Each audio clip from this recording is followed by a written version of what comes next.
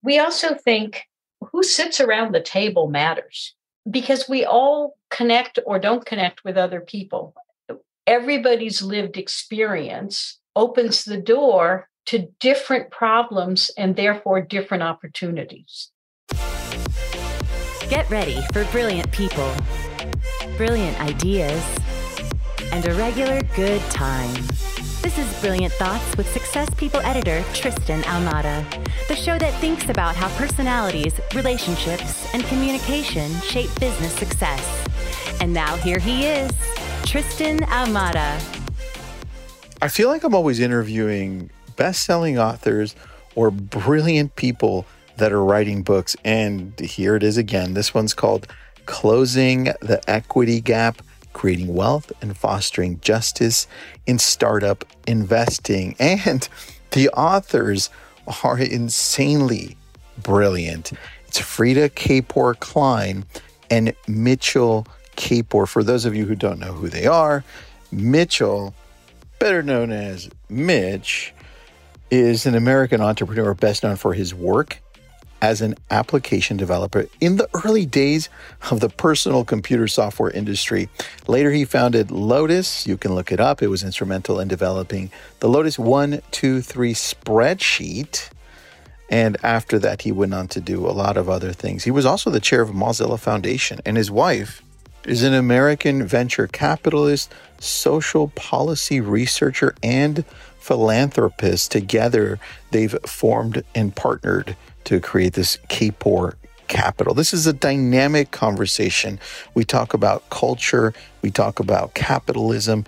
We talk about actually bridging this equity gap, financially, mentally. Dive into this conversation with me. And if you can, pick up the book. Welcome back to another episode of Brilliant Thoughts, Success Magazine podcast. And today I've got Freada Kapor Klein and Mitch Kapor. Welcome. Thank you. We're delighted to be here. Thanks for doing this. Let's talk about Lotus, because we were talking a little bit about it at the beginning. This is where you all met, but you were diving into it. And I'm like, no. Tell the audience about Lotus and the whole journey. Sure, happy to. Well, this is in the earliest days of the personal computer industry, early 1980s. And I started this company, Lotus, and it made a spreadsheet, Lotus 1-2-3, which was the killer app of its day. It's the reason people went out and bought IBM PCs. It's the reason PCs went onto desktops in business all around the world. So with that unexpected and big success, my aspiration was to make Lotus the most progressive employer in the US. And in fact, that was Freada's, the job description for which she was hired to come to the company. Wow. That's a pretty big claim right there from the very beginning. It's like, Freada, this is your job. You're going to make it the most progressive company in the United States, in the world. And how did you take that on, Freada? What did you think of that idea? I thought the idea was terrific. It was the only corporate job I was excited about. I was just finishing my PhD in social policy and research with a focus on employment policy. I had done a doctoral dissertation on sexual harassment in 1984.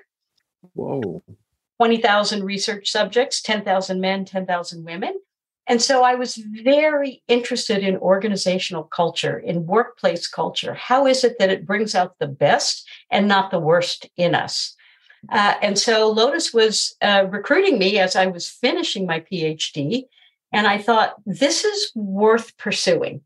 Someone who had a history as an activist. I don't tell any of the young people in our scholarship programs this story, but I used to cut middle school to go picket for the farm workers in the height of Cesar Chavez's organizing the lettuce boycott and the grapes boycott. And then in high school, we formed a student union. And my oldest friend in the whole world, we're still friends 60-something years later. We were the only two high school girls who joined a women's consciousness raising group of college women. Wow. I have a long history of sort of a social justice, racial justice orientation. And I thought, how wonderful to be able to bring that lens to a corporate setting. Yeah, you don't usually see that in a corporate setting. It's like they seem to leave that either out completely or an afterthought for something that it's like, oh, okay, I guess we need to do something about it. Okay, let's put a group together and kind of deal with it. That's what we typically see, right?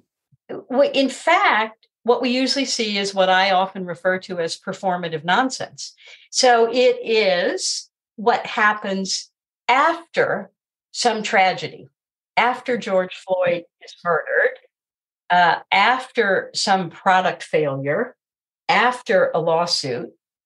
We don't see the kind of proactivity that Lotus evidenced in the early 1980s. We want to try to create this from the beginning, not as an afterthought and not as a sideshow either. I like that. You know what? It's for me, as I interview different people, to me, it's reminiscent of what the medical field is now shifting into, which is preventive medicine. It's almost like you're working with preventive practices way before there's a problem. It's like, hey, let's not deal with the problem as it happens. Why don't we deal with it way before? Exactly. Right. This is not a new insight about human nature. An ounce of prevention is worth a pound of cure, but it is novel for the business world. It is. It definitely is, because I see it in different conversations. Freada, I want to go to you first. Why? How did you get involved into all this? Why care? Like, where did the care come from? The care comes from who I've always been and a little bit of family history. So I'm Jewish. As Mitch says, we're both Jewish on our parents' side. We're not particularly religious, but culturally, it matters a lot.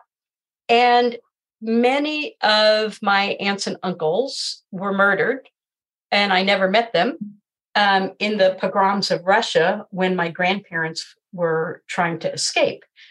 And so I grew up with a steadfast belief that none of us are free until all of us are free.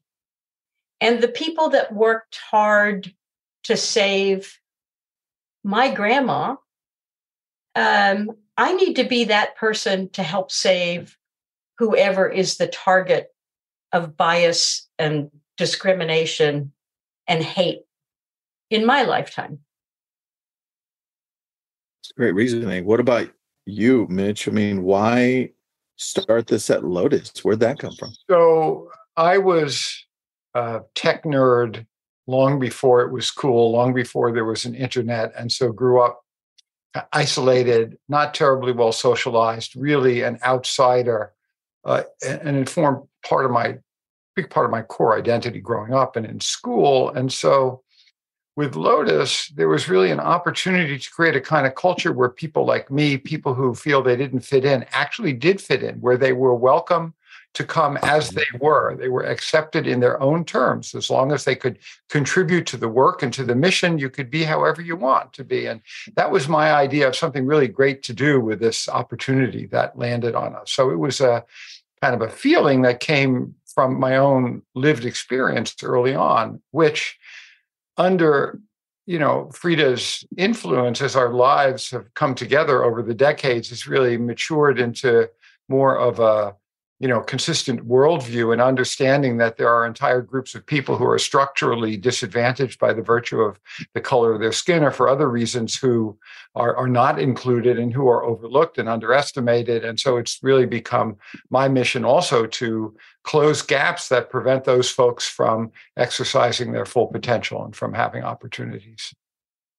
Have you continued that with all of the companies you had influence over since Lotus, or how did that change and progress?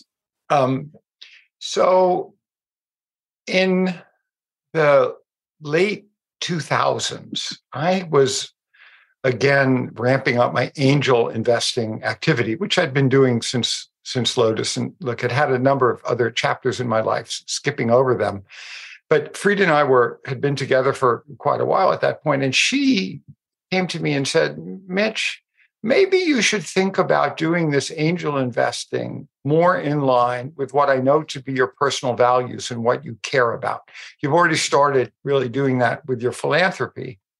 And my first thought, honestly, was, oh God, if I worry about, companies that are having a social impact, I'm going to miss out on all the hot deals.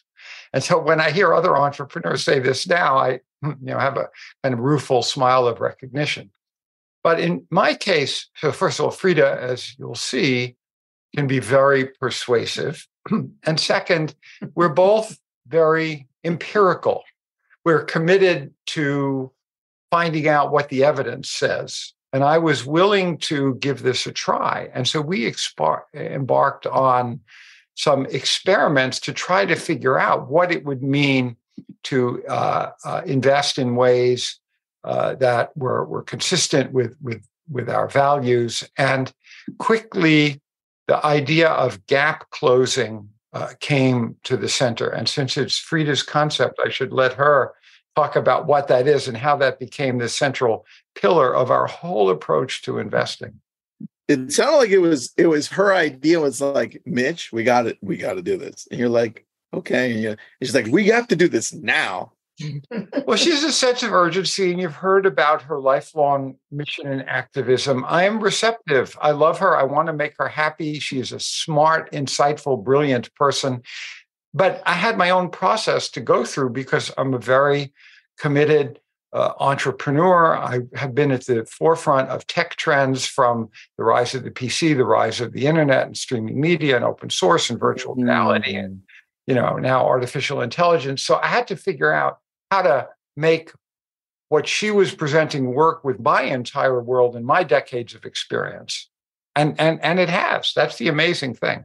All right. So Freada, and I'll probably come back to AI later on just because it's a hot topic. But Freada, closing the gap, like the book, which I started reading, but by the way, I have not finished it.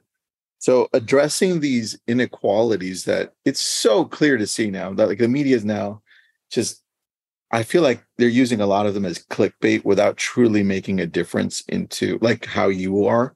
But addressing these inequalities, how do we use the groundbreaking technology to do this? How have you thought about doing this? Because you guys make such an interesting pair. It's like, this is so cool to see. Well, thank you. So I also love technology. I'm not a technologist, but what I love about technology is the power to scale anything and everything. And so if you use technology for good, you can make positive outcomes, and in our parlance, gap closing, widely available. So, for instance, whether it's education or healthcare or financial services or climate change, whatever issue you're addressing, if you start with what technology allows, you can reach many, many more magnitudes of people. And that's what's fabulous about it. And so nice. We have, since 2011, at Kapor Capital, and the book, Closing the Equity Gap, tells the story of our first decade investing with a gap closing lens. So what that means to us is we only invest in tech startups.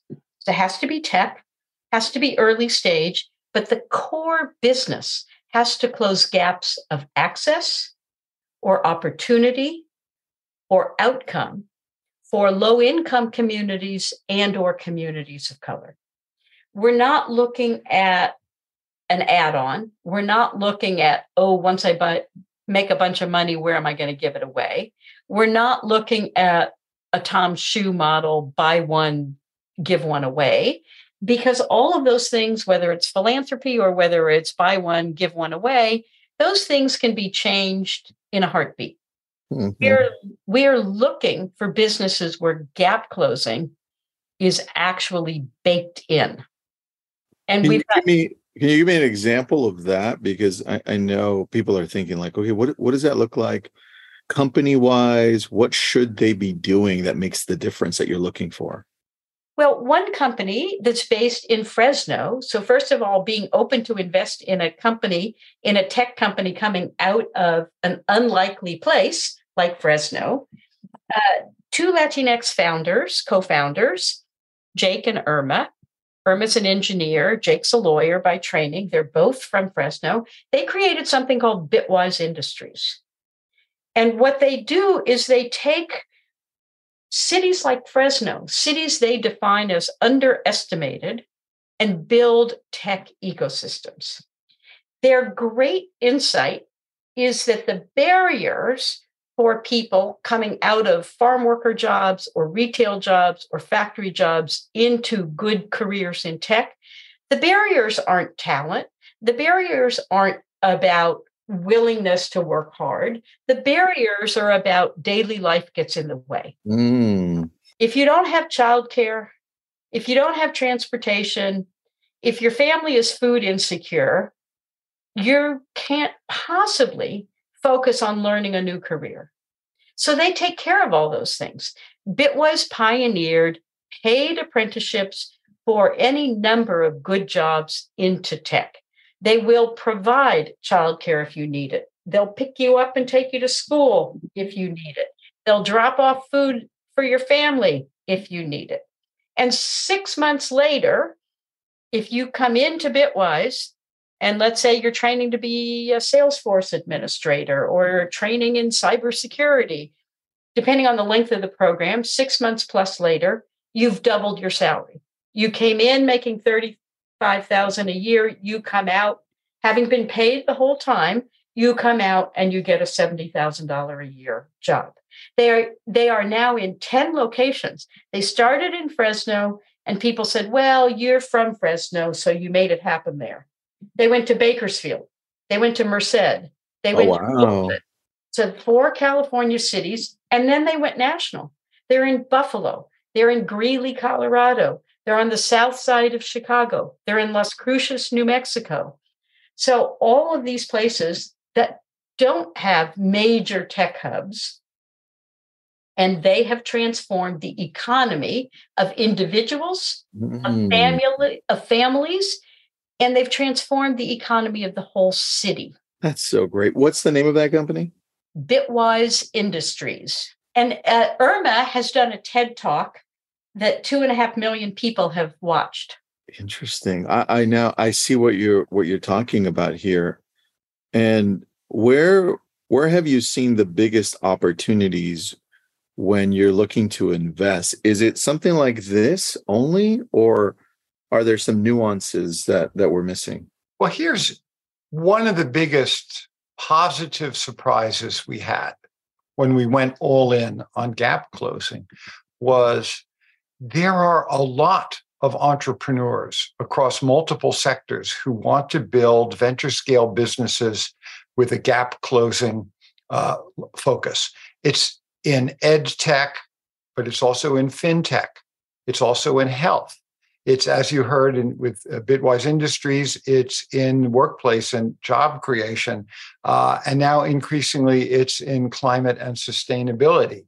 So, and this was a segment of entrepreneurs who were being very poorly served by the existing capital markets because they were advised continuously, if you say anything about impact or say anything about diversity in your pitch deck, you'll get shut out right away. So they took it all out. And as Freada's observed, if it's not there, how can we find each other?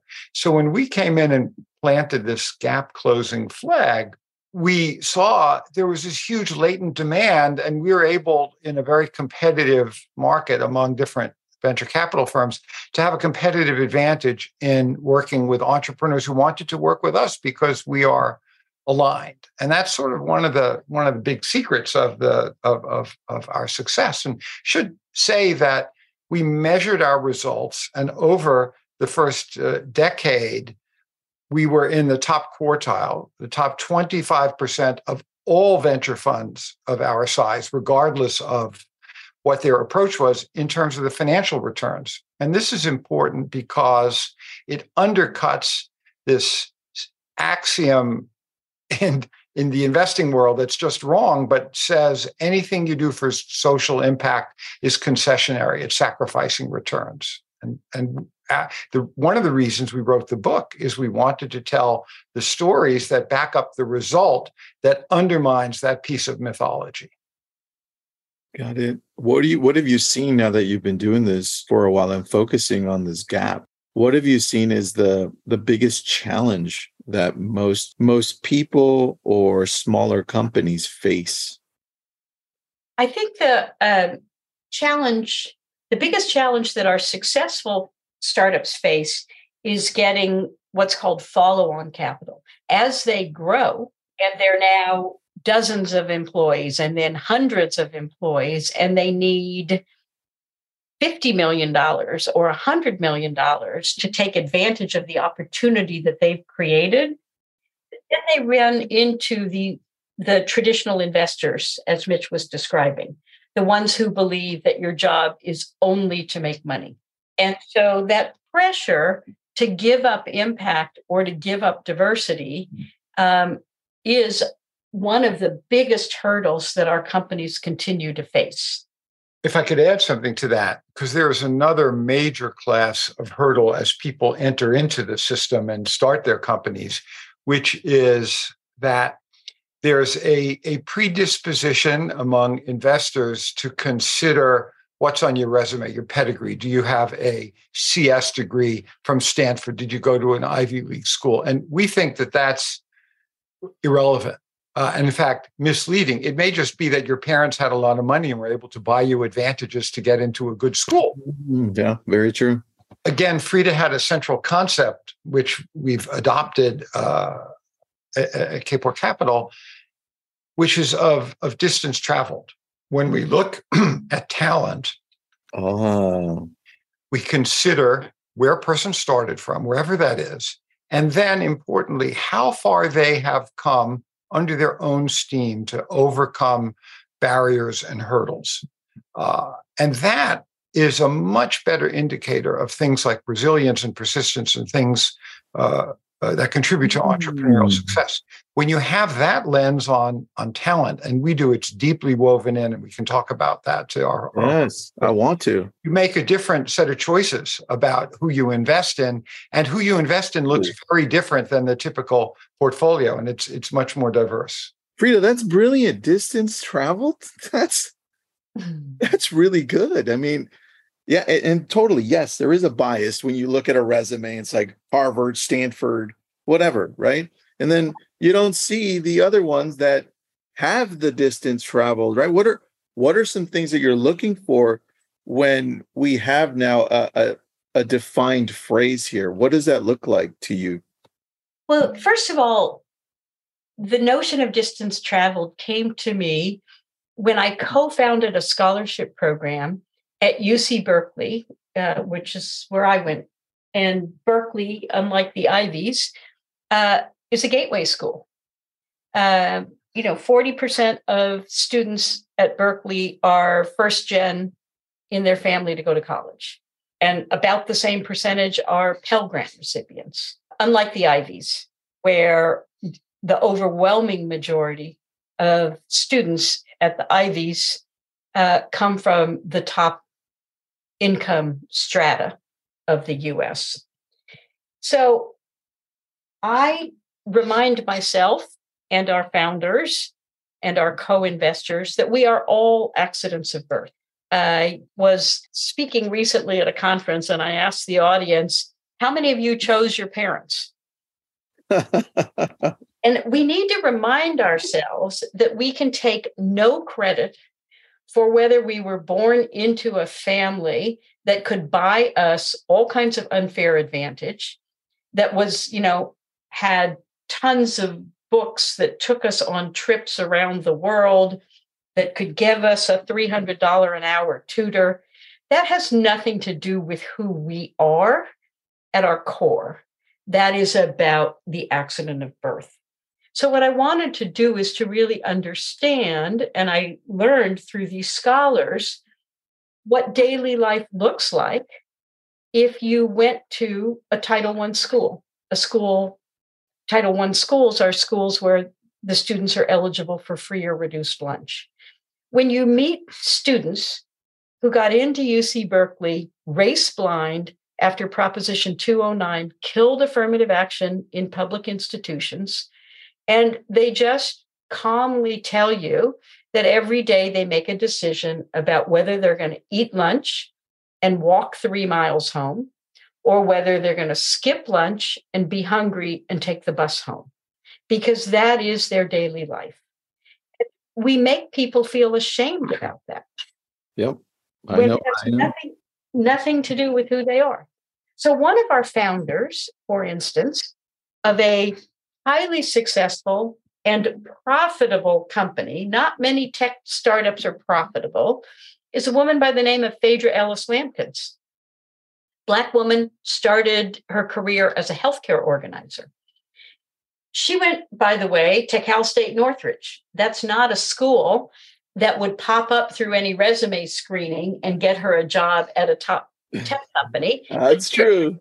But here she is on top of a rocket ship she built. And the rocket ship she built is based on her own lived experience, her own distance traveled. She was one of those students who was at a Title I school who was eligible for free lunch. And at her school, if you were eligible for free lunch, you went and stood in a separate line than the kids who walked in with money in their pockets to buy lunch. It was humiliating. It was scarring. It was life-changing. And it has propelled her to start a company called Promise Pay. And what Promise Pay does is it treats low-income people with respect and dignity. How's that for a concept? And unbelievable that we have to do that, right? It's crazy. Exactly. And so she's treating low-income people with respect and dignity and helping them to pay their overdue water bills or other utilities. And Promise Pay, it works on a phone. You don't have to have a computer. It assumes that you're telling the truth, so you don't have to upload dozens of documents proving that you're poor. And who knows how to upload documents from a phone anyway. And there are no fees and no interest. What started in LA County and Louisville, Kentucky were two of the pilots. Cities were adopting it, like Newark. Now whole states, like the state of Virginia, are adopting it. What it means is that those municipalities or states are getting revenue they never thought they would get. About 95% of people pay their bills if you treat them with respect and dignity, if you let them set their payment schedule and amount that they can manage. Yeah, you make it, and you also make it accessible for them, because the one thing that we forget is that sometimes we don't have time to do it because we're working 2-3 jobs. And it's like at that point where we have to go on a computer and take time to even figure out where to go and how to do it and wait. Exactly. And what if you don't have Wi-Fi? What if you don't have a computer? Yeah. And so I happen to get a fair number of speeding tickets. And in my life, I have things to do, and I have a PhD, and I couldn't figure out how to pay my speeding ticket online. Right? So that tells you about how inaccessible simple things have become when you're trying to pay a bill online. And Promise Pay has just busted through that with a founder with a distance traveled story who leverages her lived experience to empathize with her customers. It's interesting. I feel like every one of your chapters is like a podcast I could do to interview somebody. It's pretty nuts. Wonderful. We would love it if you did that, because we are one of the things that's, in this difficult time in this country with all the divisiveness and the economic uncertainty and the worries about deep fakes. One of the things, and many of our friends say, how come you're always so optimistic? It is because we spend our lives talking to these kinds of entrepreneurs Mm-hmm. who use the hurdles they were given as opportunities. On that, it's a really good point. The focus as you focus on these entrepreneurs that are focusing on this, their focus isn't on, like you said earlier, Mitch, you mentioned that as you grow and the follow-up capital becomes a challenge, it becomes all about the money, right? That's the biggest challenge. And then over on this end, it's like they're at opposite ends. They're not focusing on the money. We actually want to make a difference. Mm-hmm. And this is why also people are saying, well, why are you so optimistic? Because you're hanging around people like us. It's like we have hope. Like we're looking at like humanity at a different level here. So I love that. Quick question here, just because this is my question. With divisiveness, where do you think that's coming from more now in the current atmosphere that we have? Well, let me tell you what I think, and then also make sure that Mitch weighs in here. So I think one place the divisiveness is coming from, and I would say a huge accelerant, is technology. So before we lived in our little bubbles and we talked to people in our communities, in our churches, in our mosques, in our synagogues, in our community centers, picking up our kids at school. And they were real people to us, and we agreed or we disagreed, or, I don't know how many times I've been to the dog park and I see somebody who's a great dog parent and I find out that they have politics the opposite of mine. I have to take into account that they're actually an okay human being. They just think poorly. But they're not abusing their dog. I don't have to demonize them. So I think what's happened is that technology has accelerated and amplified demonizing everybody who doesn't agree with us, regardless of whether you're on the right or the left. Yeah. I would also point out that a lot of people, self-included as to how I grew up in a kind of bubble that, everything is actually pretty good. The post-war economy, 45 to 75, was all up and to the right. And if you were white and your pathways into the middle class were wide open. And so it may seem like now that the inequality is growing and it's much more visible due to technology and many reasons, things have gotten really bad. But it turns out if you talk to people who have been excluded all along, who have been outsiders, who have been disfavored immigrants, who have been people of color, who have been, gay, lesbian, transgender, it's never been easy. In fact, this sort of divisiveness of the ins and the outs has been a very structural factor for a long time, for centuries in this country. We're in a moment now where there is much greater awareness of it. And in a way, that's what makes it hard. And in a way, it also creates an opportunity for action if we move into the sphere of action, not just talk.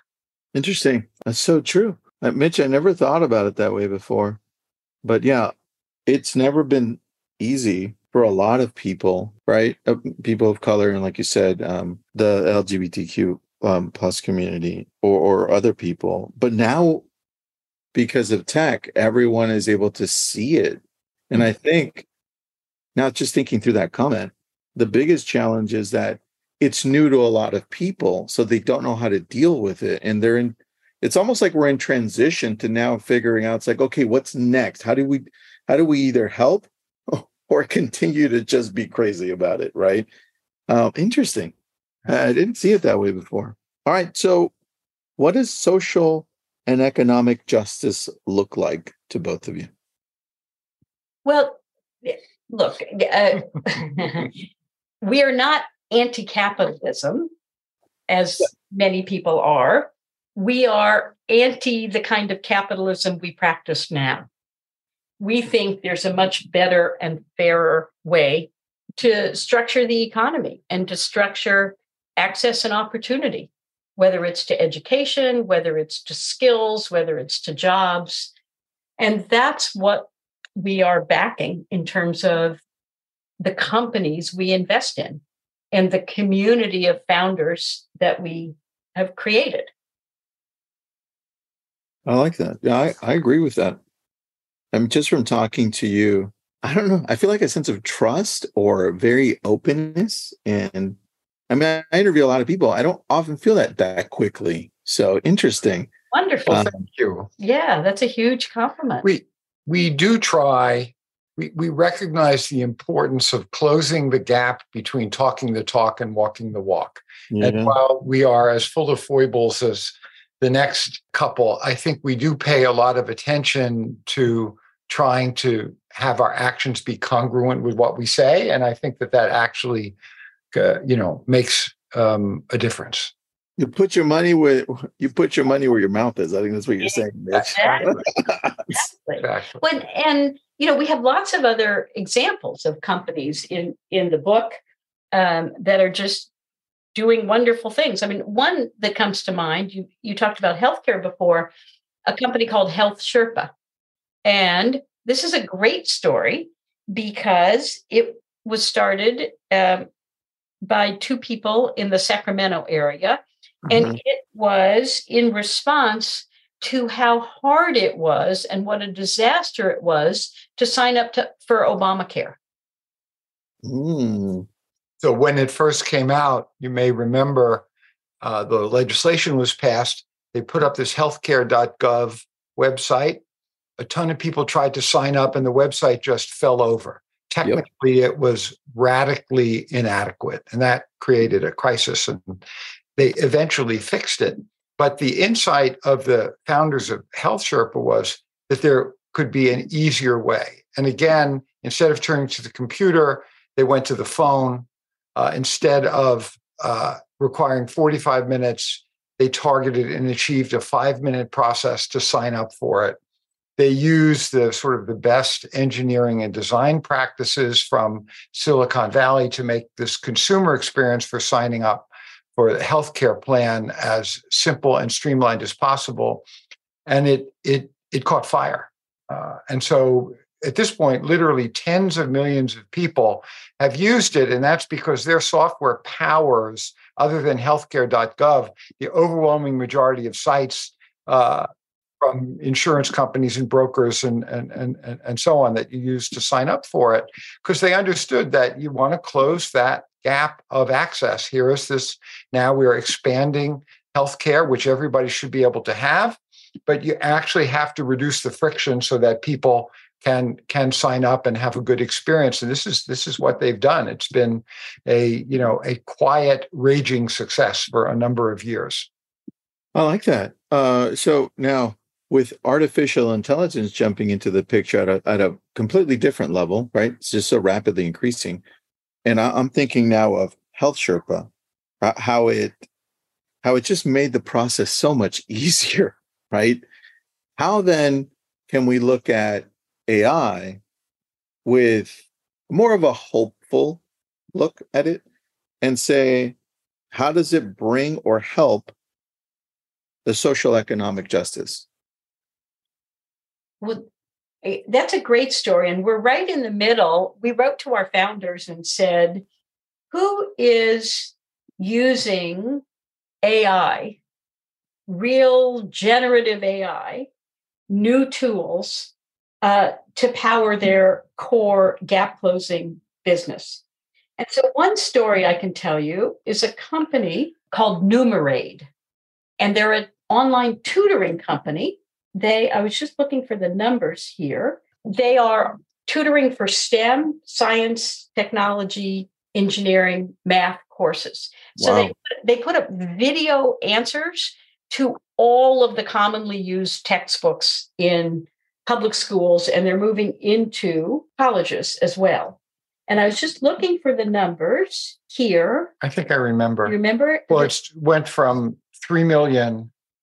It took them 3 years? I'm going to look this up. 3 years to do About 3 million videos. So they begin to cover the territory, but using generative AI, they were able to synthesize high quality mini video lessons of 80 million of them in a couple of weeks.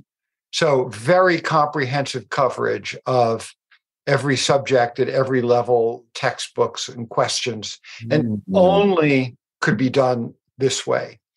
So what we're seeing is in these interviews that I'm having so much fun talking to founders about this. They are figuring out how to apply generative AI in creative ways to weld it into the core of their product offering to do more, to do better. I can give another example. Yes, please. There's a company that provides services to families who have children on the spectrum, neurodivergent kids. They provide a number of things, including online counseling.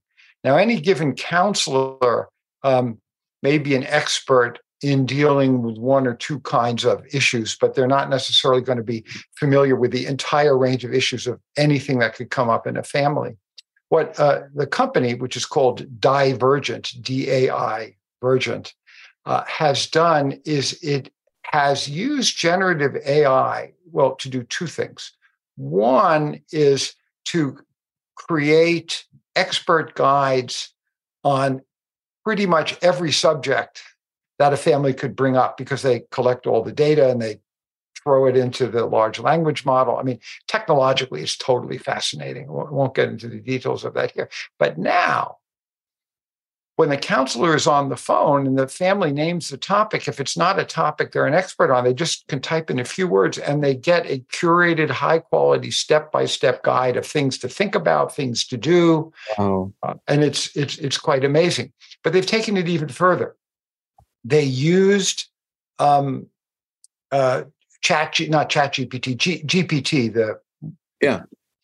to create a training app to train counselors, because there are best practices about how you, and I've seen a couple of companies do this, not just them.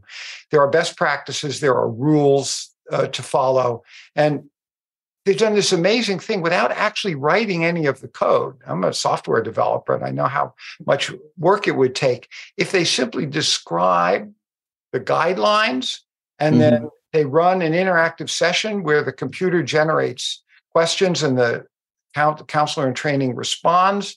They get accurate feedback. It can tell, are they on the mark, off the mark? How could this response be better? I mean, this would take person years of effort to develop this in a conventional way as a piece of software. And they were able to do this in weeks. And so I'm seeing a revolution in how software will be developed, how you can target it for your core needs. And for our companies, which are focused on gap closing, they are going to directly apply it to the communities that they are serving. That's awesome. I pulled up the numbers. Yeah. I can give you a specific example. So yes, you can go back to Numerade, company doing online tutoring. They do this for about $10 a month. And if you think about that, makes tutoring accessible instead of the $100 an hour and up that many tutors charge. So all of a sudden, tutoring in science, technology, engineering, and math courses is widely available. Amazing. If parents didn't graduate high school, they're unable to help their kids with homework. Yeah. But even if they did, in some cases we can't. Okay. In some cases. Exactly. So for parents who don't remember their math, whether they took it or not, and you want to be able to help your kid, and you can do that for $10 a month, unlimited. You can't do that for $100 an hour. So Numerade went in to close that gap of accessible tutoring. And here's how they've used AI. So the company took 4 years to create 3 million textbook answers. Now AI is powering the system, and they've created 80 million answers in 2 weeks. Wow. Mind-blowing. That is so that is That is AI for good. Yeah, that's definitely is. I can also see how that creates if we're looking at AI just in the near future with Numerade, we can easily say, well, it's actually a tutor. You can ask it questions and it could use kind of like a Socratic method and question you back and be like, let's get to this together. Right? Exactly. That's brilliant. What people are doing. Yes, exactly.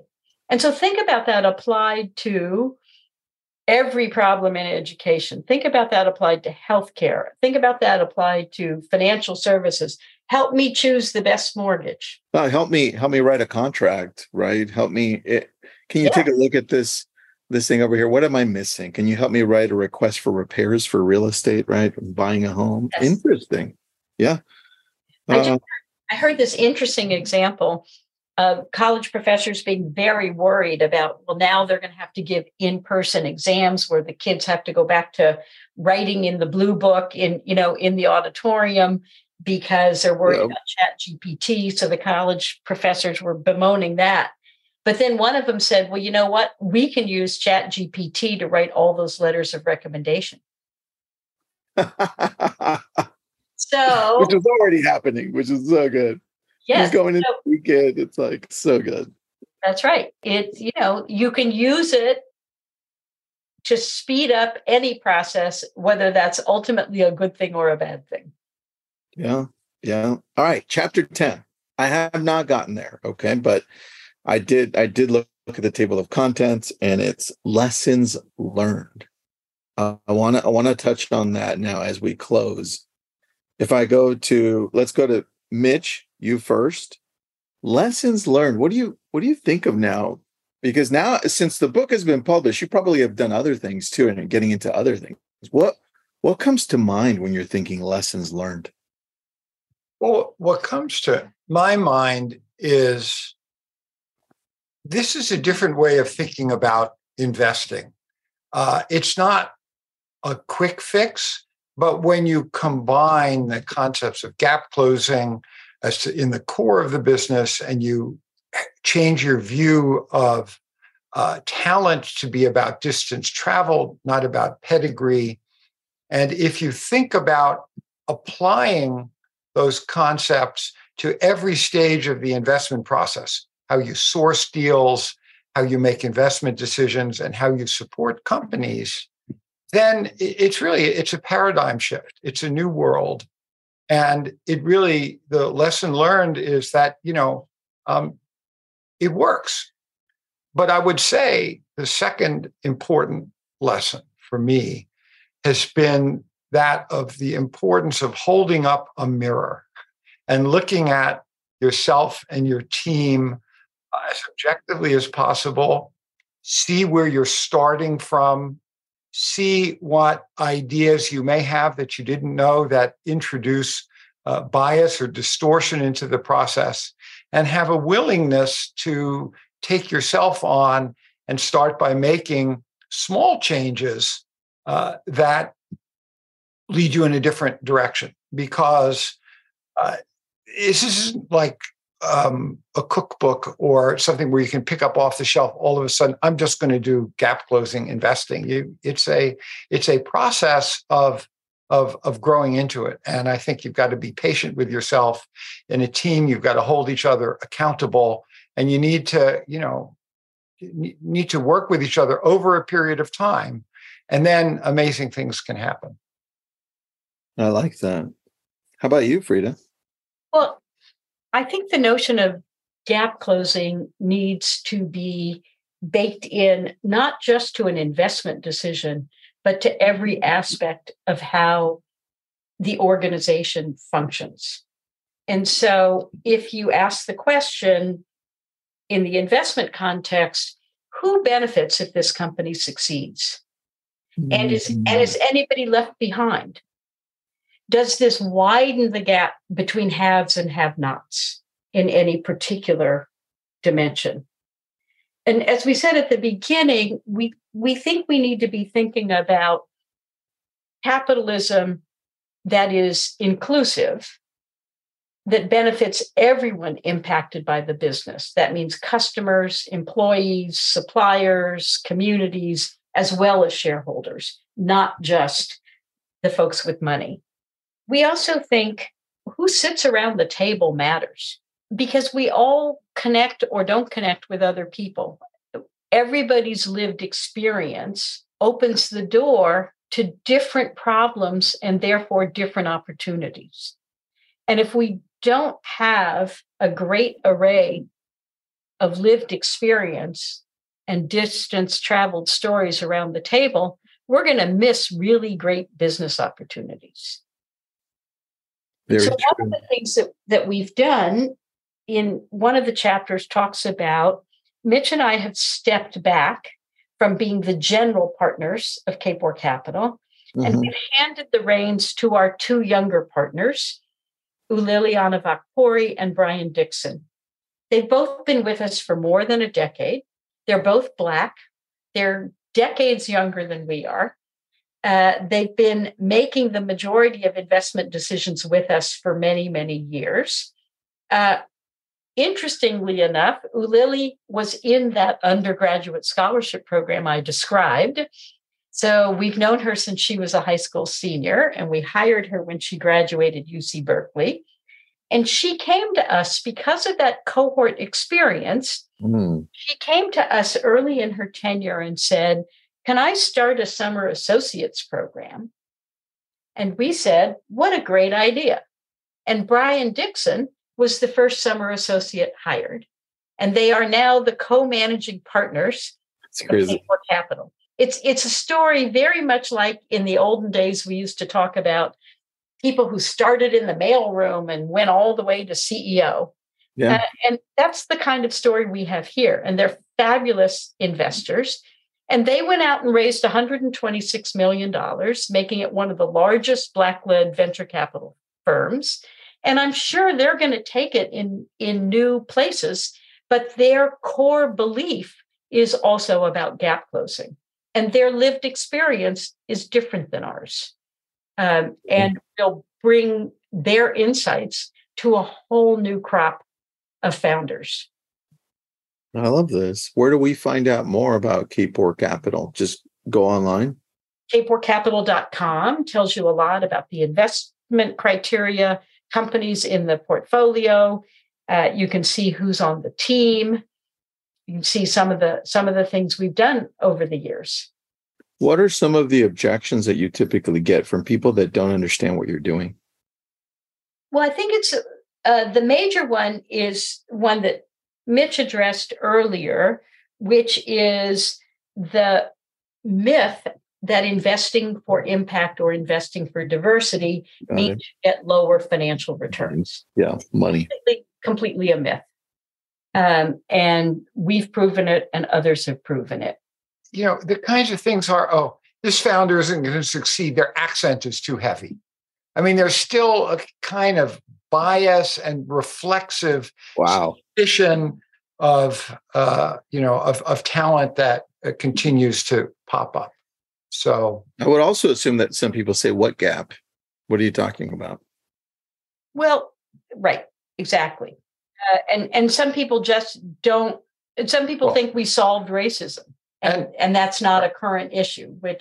So, I was going to say, case in point, when the book was published as we speak a month and a half ago, and we put out some tweets, and one of the tweets led with something that I think is universal and not controversial, which is that talent is evenly distributed, or genius is evenly distributed by zip code, but opportunity is not. So it went up in my Twitter feed, and Elon Musk took it on and brought out his haters, and it got just caught in this pool, as happens in Twitter. And it is a reminder of how difficult it is in today's environment to bring ideas out without sort of triggering this political, not anarchism, but atmosphere that is about anything other than finding common ground and finding the truth. And so and that segment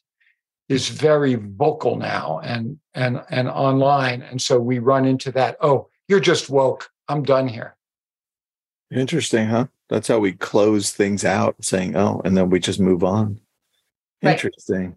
But that cultural divide, I think, is a huge obstacle to having a robust conversation about what's wrong with traditional thinking about investing and how it can be improved. Yeah. All right. To close out, what's that cute little doll behind you guys? What is that little cute thing? Oh, there are three dolls. They're from the International Folk Art Market in Santa Fe, where I went years and years ago. They're all African dolls, and there are only a couple of them there. I don't think I can get very far with my headphones on, because our dog, who's out with her friend now, when the dog gets bored when we're on Zoom, knocks him over. What kind of dog do you have? What is it? She's a rescue doodle. Oh, okay, cool. Nice. Yeah, they get excited and they're very happy and nice. I love it. Yeah, exactly. Well, Freada, Mitch, thank you so much. This was great. A lot of great insight on my part. And I love the conversation. I think you need to talk about this a lot more, because you're going in the right direction. Well, thank you very much. And thank you for your enthusiasm and making it so easy. And if you want introductions to any of the founders we talked about, or any of the founders in the book, just let us know the right time. Those are all the brilliant thoughts that we have for you today. If you like what you're hearing, drop us a review or just tell your friends. This has been a Success Podcast. Head to success.com/podcast to hear more just like it.